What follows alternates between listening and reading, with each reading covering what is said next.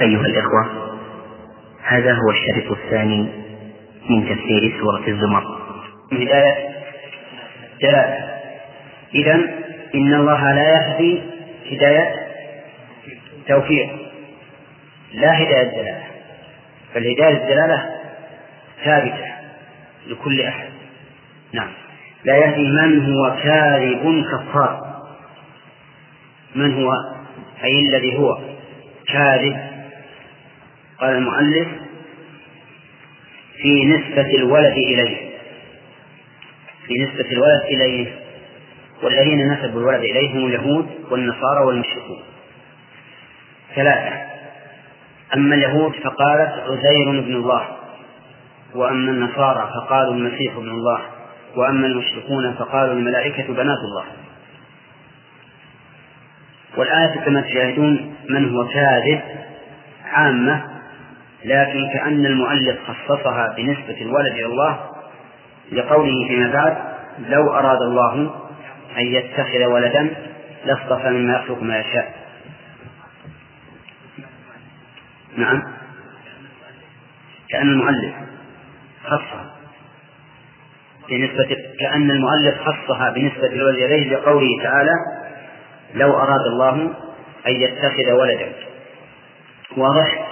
وإلا فلو نظرنا إلى الآية كاذب لكانت مطلقة لم تقيد بنسبة الولد إلى الله عز وجل، لكن المؤلف قيدها باعتبار أو بقرينة السياق. كفار، كفار هذه يحتمل أن تكون صيغة مبالغة، ويحتمل أن تكون للنسبة، فإن كانت النسبة صارت صفة لازمة كما نقول نجار وحداد وخشاب وبناء وما أشبه ذلك. وإن كانت صيغة مبالغة لم تكن صفة لازمة لكنها تدل على الكثرة. وعلى كل حال فسواء للمبالغة أو للنسبة فالمراد بها الكفور بالله عز وجل. وقال المؤلف بعبادته غير الله. نعم، ولا شك أن هذا كفر، عبادة غير الله. وتخصيص الكفر هنا بعبادة غير الله يؤيده السياق، وهو قوله فيما سبق والذين اتخذوا من دونه أولياء ما نعبدهم إلا ليقربونا إلى الله. قال الله تعالى لو أراد الله أن يتخذ ولدا كما قالوا اتخذ الرحمن ولدا لاصطفى مما يخلق ما يشاء. لو هذه شرطية، الشرط الذي فيها أراد، وجوابه لاصطفى مما يخلق ما يشاء. واعلم أن لو الشرطية إذا كان جواب الشرط فيها مثبتا فالأكثر اقترانه بالله، لو أراد الله لاصطفى. وقد يأتي غير مقترن بالله كقوله تعالى لو نشاء جعلناه أجاجا. أما إذا كان منفيا فإنه لا يقترن بالله كما قال الشاعر ولو نعطى. نعم، وهو كثير من في هذا، لكن قد يقترن بالله كقول الشاعر ولو نعطى الخيار لما افترقنا ولكن لا خيار مع الليل. لو أراد الله أن يتخذ ولدا، أراد إرادة كونية فتكون بمعنى المشيئة، يعني لو شاء الله أن يتخذ ولدا يعني أن يجعل لنفسه ولدا كما قالوا اتخذ الرحمن ولدا لاصطفى. اصطفى من الصفوة وهو خيار الشيء، فيكون معنى اصطفى اختار. لاصطفى مما يخلق أي من الذي يخلق ما يشاء. وما هنا مفعول اصطفى، أي لا اصطفى ما يشاء مما يخلقه. وقوله مما يخلق هذه اسم موصول عن ما، والعائد محذوف، والتقدير مما يخلقه. وعبر بما دون من، مع أنهم قالوا الملائكة بنات الله وزين بن الله المسيح بن الله، تعبر بما لأنها أعم من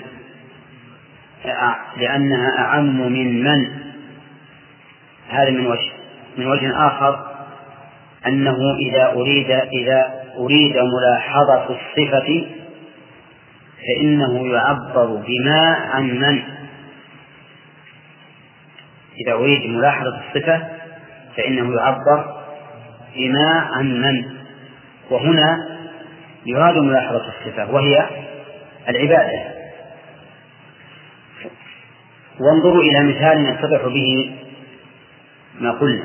قال الله تعالى فانكحوا ما طاب لكم من النساء، ولم يقل من، لأنه ليس المقصود عين المرأة، إنما المقصود الوصف، فلهذا عبر بناء عن من. لا اصطفى مما يخلق أي من مخلوقاته ذات الإرادة والشعور كعزير والمسيح والملائكة وغيره كالجمادات من الأصنام المنحوتة وغيرها ما يشاء واتخذه ولدا. نعم، وقوله مما يخلق ما يشاء نقول فيما يشاء كما قلنا فيه مما يخلق. واتخذه ولدا غير من قالوا من الملائكة بنات الله. إن ولا من غير من قالوا كلكم عندكم إن غير من قالوا من الملائكة بنات الله وعزير ابن الله والمسيح ابن الله. نعم، يعني أنه عز وجل أراد الله أن يتخذ ولدا ما منعه أحد، لا اصطفى مما يخلق ما يشاء مما قالوه أو غيره، فهو عز وجل له الملك الكامل، ولكنه لا يتخذ ولدا كما قال تعالى وما ينبغي للرحمن أن يتخذ ولدا، يعني مستحيل غاية الاستحالة أن يتخذ ولدا.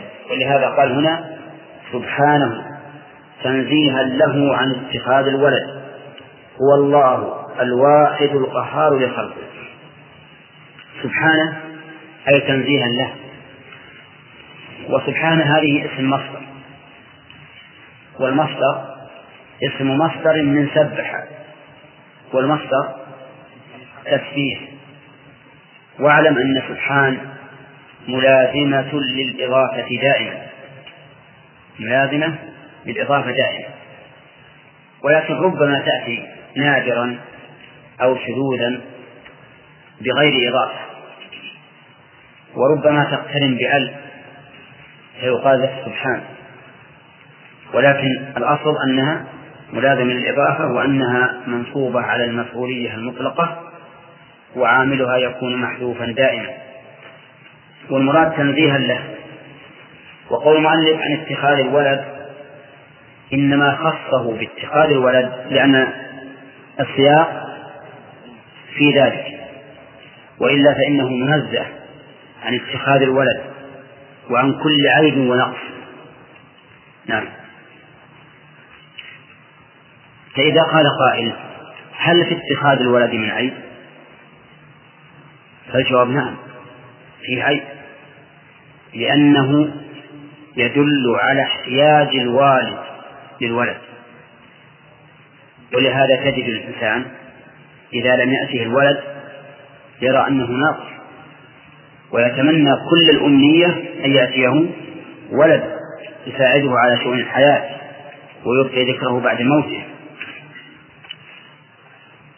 فاتخاذ الولد نقص، ولهذا نزه الله نفسه عنه. ثانيا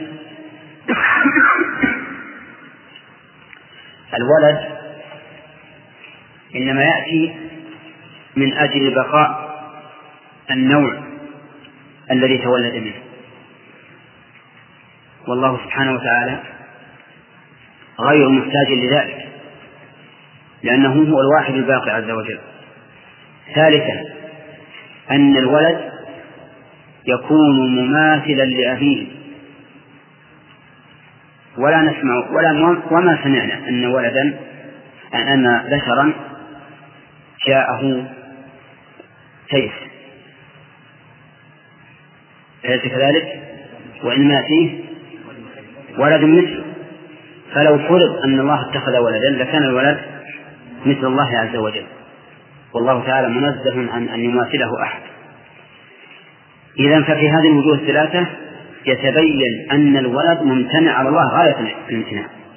ثم إن الله أيضا ذكر مانعا رابعا، وهو أنه ليس له زوجة، فقال تعالى: ولم تكن له صاحبة وخلق كل شيء وهو بكل شيء عليم. فبين أنه ليس له زوجة، كيف يأتي الولد؟ وإنما جاء الولد من آدم مثلا لأنه آية معجزة. طيب، ثم هو الله الواحد، هو الله، ولو كان له ولد لشاركه في الألوهية، والألوهية ليست إلا له.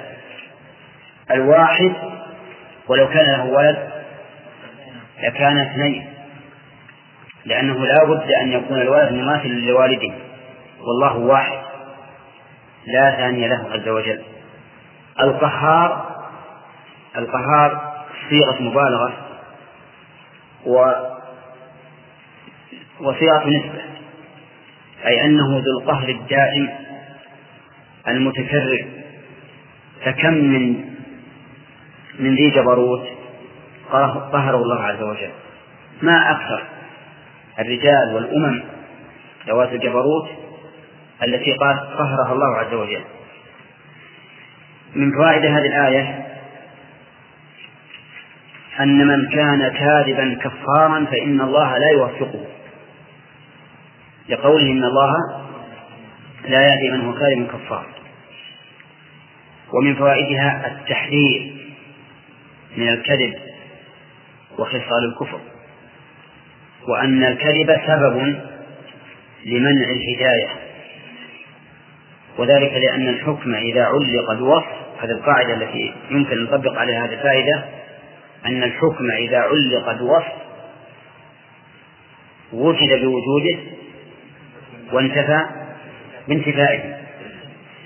ويدل لهذا أن النبي صلى الله عليه وسلم قال: إياكم والكذب فإن الكذب يهدي إلى الفجور وإن الفجور يهدي إلى النار.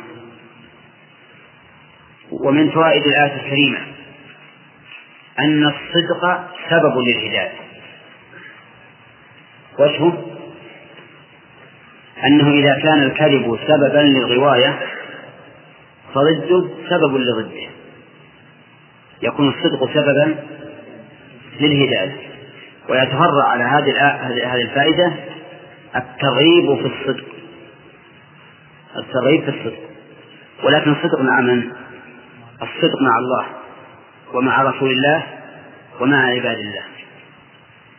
الصدق مع الله بالإخلاص له، ومع الرسول باتباعه، ومع عباد الله بحسن المعاملة. فعليك بالصدق، فإن الصدق يهدي إلى البر، وإن البر يهدي إلى الجنة، ولا يزال الرجل يصدق ويتحرى الصدق حتى يكتب عند الله صديقا، جعلنا الله وإياكم منه. يقول بعض السفهاء: الكذب منجات. ويقول بعض الباعة: الكذب مسامير السلع. نعم، صح هذا؟ ماذا نقول؟ نقول الكذب مهلكة والصدق منجاة. وبالنسبة للسلع الذين يبيعون يشترون يقول اكذب لأجل تحكم السلع، مثل المسامير للأبواب. ماذا نقول له؟ نقول بل اصدق، فإن هذا هو المسامير الحقيقة، هو الذي يثبت البركة.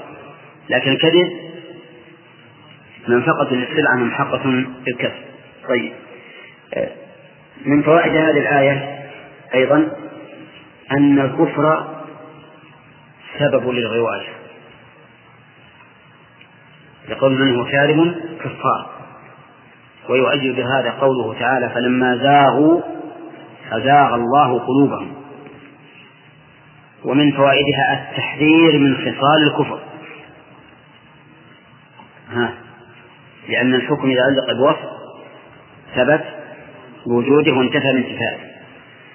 خصال الكفر التي لا تؤدي إلى الكفر المطلق قد تكون سببا والعياذ بالله للغواية، مثل الطعن في النسب، النياحة عن الميت، قتل المعصوم المسلم، لقوله عليه الصلاة والسلام سباب المسلم فسوق وقتاله كفر.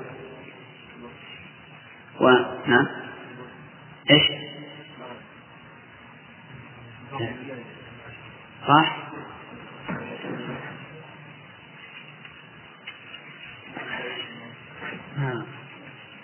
ما هي سبحان الله عندي 41.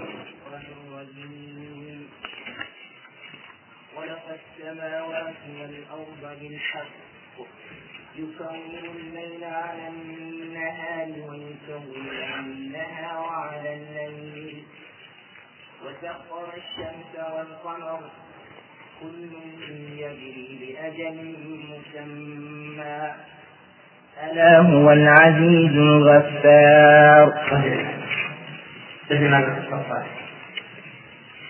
خلقكم من نفس واحدة ثم جعل منها زوجها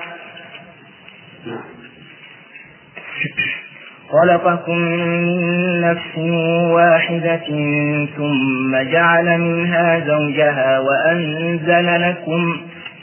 وأنزل لكم من الأنعام 8 أزواج يخلقكم في بطون أمهاتكم خلقا من بعد خلق في ظلمات 3 ذلكم الله ربكم له الملك لا إله إلا هو فأنى تصرفون. أعوذ بالله من الشيطان الرجيم. قال الله تبارك وتعالى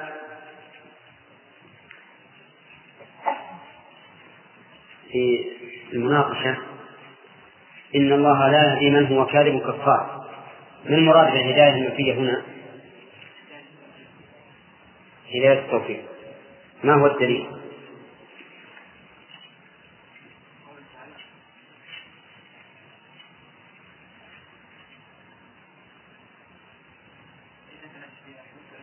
لا نعم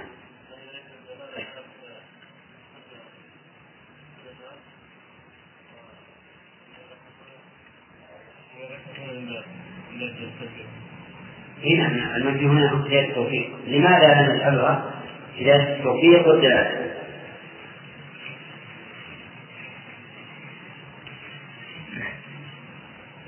لأن الهداية الإنسان خاصة لأن مصرف على كلمات الهداية كلها. هل عندك دليل؟ هذا التعليل إنك لا تهدي إلى الصراط. نعم. قوله تعالى إن علينا للهدى، وقال تعالى شهر رمضان الذي أنزل فيه القرآن هدى للناس عموم. طيب قوله من هو كاذب في أي شيء في أي نسبة الكذب؟ لماذا خصصها؟ يعني كقرينة السياق. طيب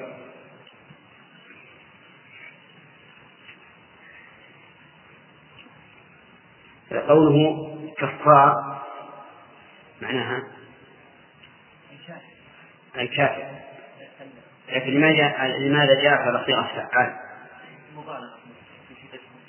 مبالغة في الكفر أو نسبة من باب النسبة نسبة الكفر إليه. طيب أظن اللي بعد أخذنا لو أراد الله أن يتخذ ولدا إلى آخره. لو هنا شرطية. أين فعل الشرط وجوابه؟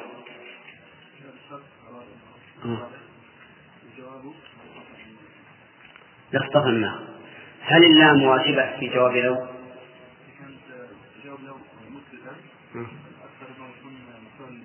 نعم. لا نهي هكذا الآية. لو نشاء جعلناه وجاجا. طيب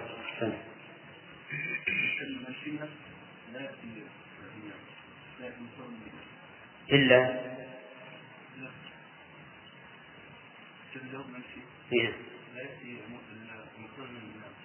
إذا كان منفيا لا يأتي إلا مقترن بالله. إلا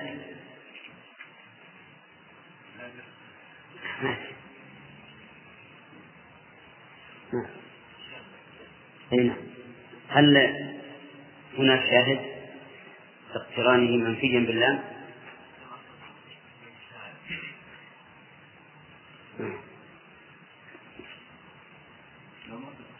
نعطى. نعم، ولكن لا خيار مع اللائق. طيب نأخذ واحد أخذناها قبل. من قوله لو أخذني قبلها. قال الله عز وجل: لو أراد الله أن يتخذ ولدا لاصطفى مما يخلق ما يشاء. في هذه الآية الكريمة بيان كمال سلطان الله سبحانه وتعالى، وأنه لو أراد شيئا لم يمتنع عليه، لقوله: لاصطفى مما يخلق ما يشاء. ومن وجه آخر أن فيه ردا لاقتراعهم أو دعواهم بأن الملائكة بنات الله أو المسيح أو العزير، فيقول: لو أراد الله اتخذ ولدا لاصطفى ما يشاء دون أن يتخذ ما ادعوه. ومن فوائد الآية الكريمة إثبات إرادة الله عز وجل، لقوله: لو أراد الله. وإرادة الله تعالى في فعله متفق عليها، لا نظن أن أحدا يخالف في أن الله تعالى يريد فعله، ولكن هل تتعدى إلى فعل المخلوق أو لا؟ في هذا الخلاف بين أهل السنة والبدعة، فمنهم من قال إنها تتعدى إلى فعل المخلوق وغلا في ذلك وقال إن المخلوق ليس له إرادة، وهذا قول الجهمية الجبرية. ومنهم من قال إنها تتعدى إلى فعل المخلوق لكن لا على سبيل الجبر، وهذا مذهب أهل السنة والجماعة. ومنهم من قال إنها لا تتعدى إلى فعل المخلوق، وأن المخلوق مستقل بفعله ولا إرادة لله تعالى فيه، وهذا مذهب القدرية مجوس هذه الأمة. نعم.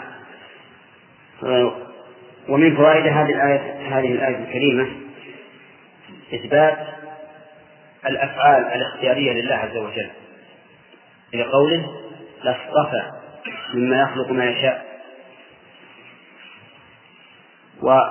والأفعال الاختيارية لله ثابتة بالسمع والعقل. أما السمع فما أكثر الأفعال التي يضيفها الله إلى نفسه، وأما العقل فلأن الفاعل بالاختيار أكمل ممن لا يفعل. وذهبت الأشاعرة وغيرهم من المعطلة إلى أن الأفعال الاختيارية لا تقوم بالله عز وجل،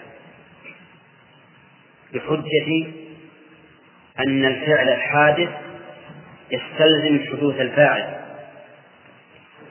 ولا شك أن هذا قول باطل يستلزم لوازم باطلة، منها أن الله سبحانه وتعالى غير قادر على الفعل، وهذا تنقص الله عز وجل وتكذيب لأخباره الكثيرة التي لا تحصر في إثبات الفعل له. ومن فوائد هذه الآية إثبات المشيئة لله، لقول لا اصطفى يرحمك الله، لقوله لا اصطفى مما يخلق ما يشاء.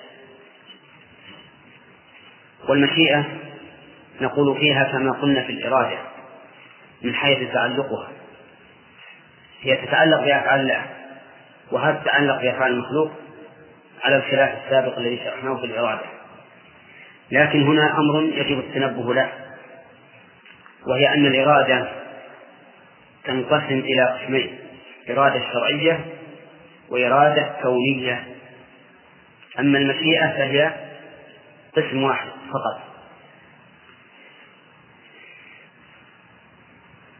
الإرادة الكونية ترادف المشيئة، فهي بمعناها، فإذا قلت ما أراد الله كان فهو بمعنى ما شاء الله كان.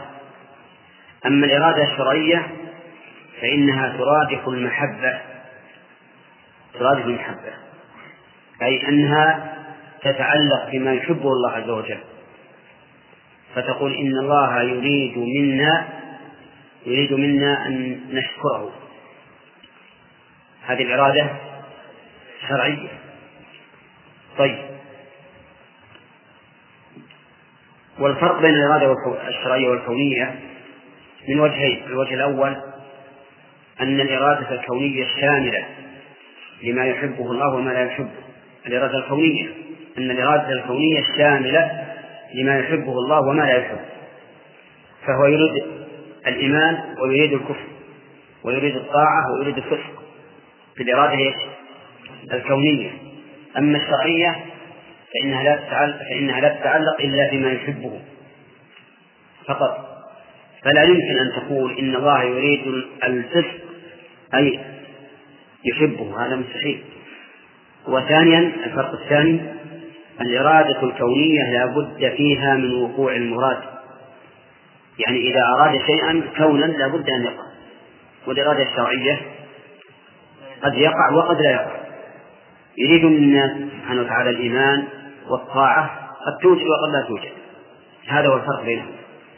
وبهذا تنحل إشكالات أوردها القدرية على أهل السنة، فقالوا لهم: إذا أثبتتم تعلق إرادة الله بكل شيء حتى في المعاصي لازمكم أن الله يريد الشر، فيكون الله على تقدير قولهم شريرا، نسأل الله العافية. ماذا نقول؟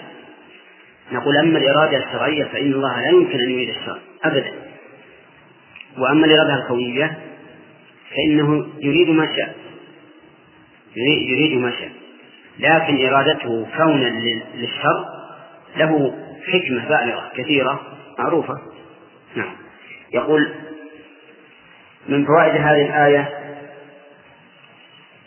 تنزيه الله سبحانه وتعالى عن كل ما وصفه به الكافرون الجاحدون، لقوله سبحانه. ومن فوائدها إثبات اسم الله والواحد والقهار، 3 أسماء، وكل اسم يثبته الله نفسه فإنه يتضمن الصفة التي اشتق منها. فالله مشتق من الألوهية ففيه إثبات الألوهية صفة من صفاته. الواحد الوحدانية ففيه إثبات الوحدانية لله عز وجل. القهر ففيه إثبات القهر لله عز وجل، وأنه القهار الغالب لكل شيء. ثم قال تعالى خلق السماوات، وهذا مبتدأ درس اليوم.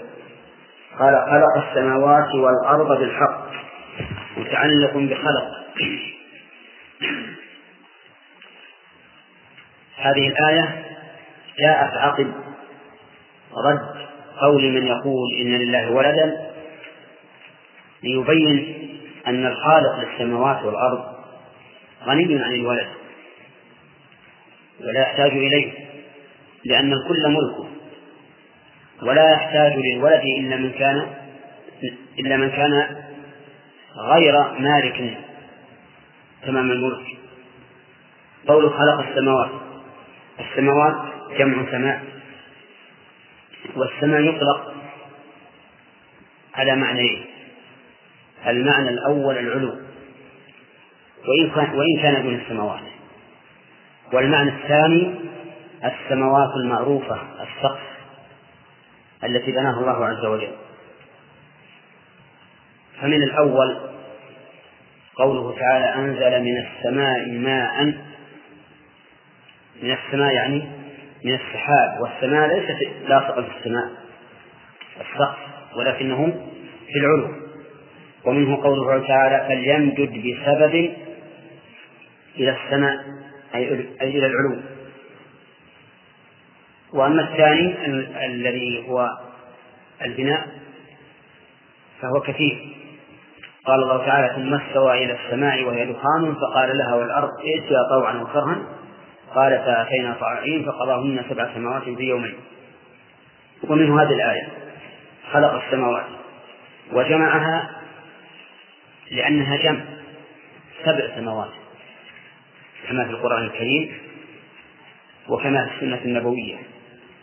والأرض هي الأرض التي وضعها الله عز وجل للخلق يعيشون عليها، كما قال تعالى: والأرض وضعها للأنام. ولم يأتي في القرآن ذكر عددها صريحا، يعني ليس في القرآن أن الأراضين 7، لكن جاء ذكرها بهذا العدد لا على سبيل التصريح، كقوله تعالى: الله الذي خلق 7 سماوات ومن الأرض مثلهن في العدد، وليس مثلهن في الصفة، لتباين ما بين السماوات والأرض في الصفة. أما السنة فصريحة في أن الأراضين 7. قال النبي صلى الله عليه وسلم: من اقتطع شبرا من الأرض ظلما طوقه يوم القيامة من 7 أراضين. والظاهر من النصوص أن هذه الأراضين متطابقة، يعني بعضها تحت بعض كالسماوات، لأن قوله عليه الصلاة والسلام: طوقه يوم القيامة من 7 أراضين، لولا أنها متطابقة لم يعذب بما تحت الأرض العليا، فهي متطابقة. ولكن ذكر العلماء الذين يتكلمون على خلق الأراضين: هل هذه الأراضون متباينة منفصل بعضها عن بعض، أو هي كتلة واحدة؟ هذا نقول في الجواب عنه أو في الجواب عليه الله أعلم، لا ندري، لكنه يجب أن نؤمن بأن هناك 7 أراضين كما جاء ذلك في النصوص. وقوله بالحق متعلق بخلق، يعني أن خلقه إياها بالحق. الحق أي أنه خلقها حقا لا خالق لها غيره، هذا واحد. والثاني بالحق أي من أجل الحق، أي من أجل الحق لا باطلا، كما قال تعالى: وما خلقنا السماوات والأرض وما بينهما باطلا. السماوات والسماء، وما خلقنا السماء والأرض وما بينهما باطلا، ذلك ظن الذين كفروا. وقال تعالى: وما خلقنا السماوات والأرض وما بينهما لاعبين ما خلقناهما إلا بالحق. وصدق الله عز وجل، فإن في خلق السماوات والأرض من الحق ما هو ظاهر، فبهما يعرف الله عز وجل وتظهر آياته الكونية وآياته الشرعية، وبهما يعيش الخلق. ولا يمكننا في هذا المجلس أن نحصر ما في خلق السماوات والأرض من الحق. يكور الليل على النهار ويكور النهار على الليل. قال المؤلف: يكور يدخل، ولا شك أن الله يولد الليل في النهار ويولد النهار في الليل كما في الآيات الأخرى. ولكن هل معنى التكوير هنا الإيلاد أنه يدخل النهار على الليل فيطول، ويدخل النهار على الليل فيطول. ظاهر اللفظ يأبى ذلك، لأن الله قال يكور، والتكوير التدوير، التكوير هو التدوير، ومنه كور العمامة أي ليها، لياتها تسمى أكوارا، فيكور يعني يدير الليل على النهار. وهذا يشبه قوله تعالى يغشي الليل النهار ويطلبه حثيثا. وإذا كان هذا ظاهر اللفظ فإن الواجب أن نجري اللفظ على ظاهره، لأنه أي الظاهر هو الذي يتبادر إلى ذهن السامع. فإذا قال قائل لماذا لا تجعلون الأمر كما قال المؤلف من أجل أن نفسر القرآن بالقرآن، فنجعل يكور يعني يولج. قلنا هذا لا يصح لوجهين. الوجه الأول أنه خلاف ظاهر اللفظ، صح؟ مش ظاهر اللفظ يكور يدور ويطوي. وثانيا أنه يفوت به المعنى المستفاد من كلمة يكور. أما المعنى المستفاد من الإدخال فهذا يعرف من الآية الثانية، حينئذ نستفيد فائدة جديدة غير فائدة الإدخال. رحمك الله. واضح يا جماعة؟ طيب، أما كونه تعالى يدخل الليل في النهار ويدخل النهار في الليل فهذا شيء معروف ودلت عليه آيات أخرى. ويكور النهار على الليل قال فيزيد. وسخر الشمس والقمر دللهما التسخير يرحمك الله بمعنى التدليل، يعني دللهما لأي شيء؟ لمصالح العباد، بدليل قوله تعالى وسخر لكم الليل والنهار والشمس والقمر. إذن التدليل هنا لمصلحة العباد. والشمس والقمر معروفان لا يحتاجان إلى تعريف، ولو أننا أردنا أن نعرفهما بما يعرفه أهل الفلك لزدناهما غموضا. لو قلنا إن الشمس كتلة نارية ملتهبة إلى آخر ما قالوا لكان الناس يدورون الشمس وين كتلة. القمر أيضا كتلة صخرية جامدة باردة مظلمة إلى آخر ما قالوا، أيضا يذهب الذهن كل مذهب. لكن إذا قلنا الشمس ما نراها آية النهار والقمر آية الليل كلنا نعرفها أوضح من كل شيء. سخر دللهم في جريانهما وفي اختلاف هذا الجري، فكونهما يدوران على الأرض ويختلفان طولا وقصرا هذا لا شك أنه لمصالح العباد. كل يجري لأجل مسمى. كل من الشمس والقمر يجري أي يسير في فلكه. الفلك الشيء المستدير، وهما يدوران باستدارة واضحة لكنها تختلف اختلاف الليل والنهار. وقول لأجل بمعنى إلى أجل أي غاية، لأجل أي لغاية مسمى معين من قبل من؟ من قبل الله عز وجل. وهذا الأجل المسمى قال المؤلف يوم القيامة.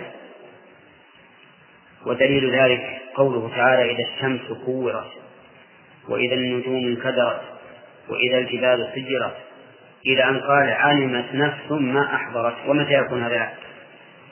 يوم القيامة، كما قال تعالى يوم تجد كل نفس ما عملت من خير محضر. فهذان يجريان إلى يوم القيامة. فإذا كان يوم القيامة ذهبت حاجة الناس إليهما وذهب ألا هو العزيز الغفار. ألا أداة استفتاح وتأتي للتنبيه، وقوله هو يعود على الله عز وجل. والعزيز قال المؤلف الغالب على أمره المنتقم من أعدائه. وهذا أحد معاني العزة التي أثبتها الله لنفسه، وسبق أن لها معنى ثانيا وثالثا: عزة القدر وعزة الامتناع بالإضافة إلى عزة القهر. فالله سبحانه وتعالى متصف بالعزة كاملا. قال تعالى: قل لله العزة جميعا، ألا إن العزة لله جميعا. فجميع أنواع العزة ثابتة لله سبحانه وتعالى. وقوله الغفار جمع الغفار صيغة مبالغة من الغفر أو نسبة، والغفر أو الغفران ستر الذنب والتجاوز عنه. ولا يكفي أن نقول إن المغفرة أو الغفران هو التجاوز عن الذنب، لأن المعنى المشتق منه يأبى ذلك. فالمغفرة مشتقة من المغفر، والمغفر شيء يوضع على الرأس يقيه من سهام الأعداء. ففي هذا المغفر ستر ووقاية. ولهذا نقول في معنى الغفار هو غافر الذنب، أي الذي يستر الذنب ويتجاوز عنه. في هذه الآية الكريمة إثبات خلق السماوات والأرض، وهذه الفائدة يترتب عليها الرد على الطبائعيين والفلاسفة الذين يقولون بقدم العالم، وأن العالم أزلي، وأن هذه السماوات ليس لها أول، هي موجودة في الأزل. فإن هذه الآية ترد عليه، لأنه يقول خلق السماوات أي أوجدها بعد العدم. ومن فوائد الآية أن السماوات عدد،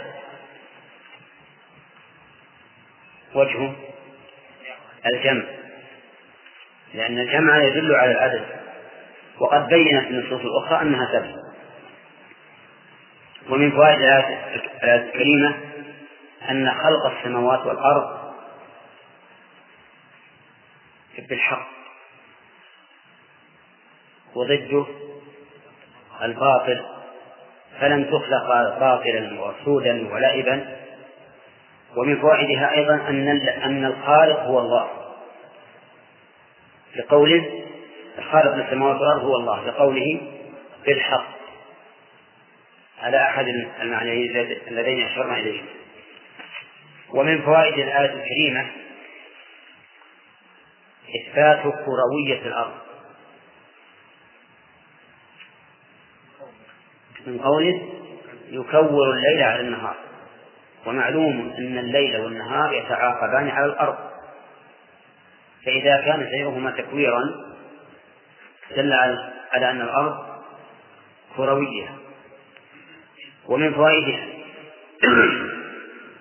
إثبات قدرة الله عز وجل بتكوير الليل والنهار، وقد أشار الله إلى ذلك في قوله قل أرأيتم إن جعل الله عليكم الليل سرمدا إلى يوم القيامة من إله غير الله يأتيكم بضياء أفلا تسمعون. قل أرأيتم إن جعل الله عليكم النهار سرمدا إلى يوم القيامة من إله غير الله يأتيكم بليل تسكنون فيه أفلا تبصرون. لو اجتمع الخلق كلهم على أن يأتوا بالليل في موضع النهار أو بالنهار في موضع الليل ما استطاعوا. ففي هذا بيان كمال قدرة الله عز وجل، حيث يكور الليل على النهار ويكور النهار على الليل. ومن فوائد الآية الكريمة بيان نعمة الله علينا بتسخير الشمس والقمر، لقوله وسخر الشمس والقمر. ومن فوائدها أن الشمس والقمر يجريان في فلكهما، يجريان، ففيه الرد على من زعم أن تعاقب الليل والنهار يكون بدوران الأرض، فإن الآية صريحة بأن الشمس تجري والقمر يجري، وعلى الأقل نقول هي ظاهرة في ذلك. وإذا كان لدينا ظاهر من الكتاب والسنة فإنه لا يجوز لنا أن نعدو هذا.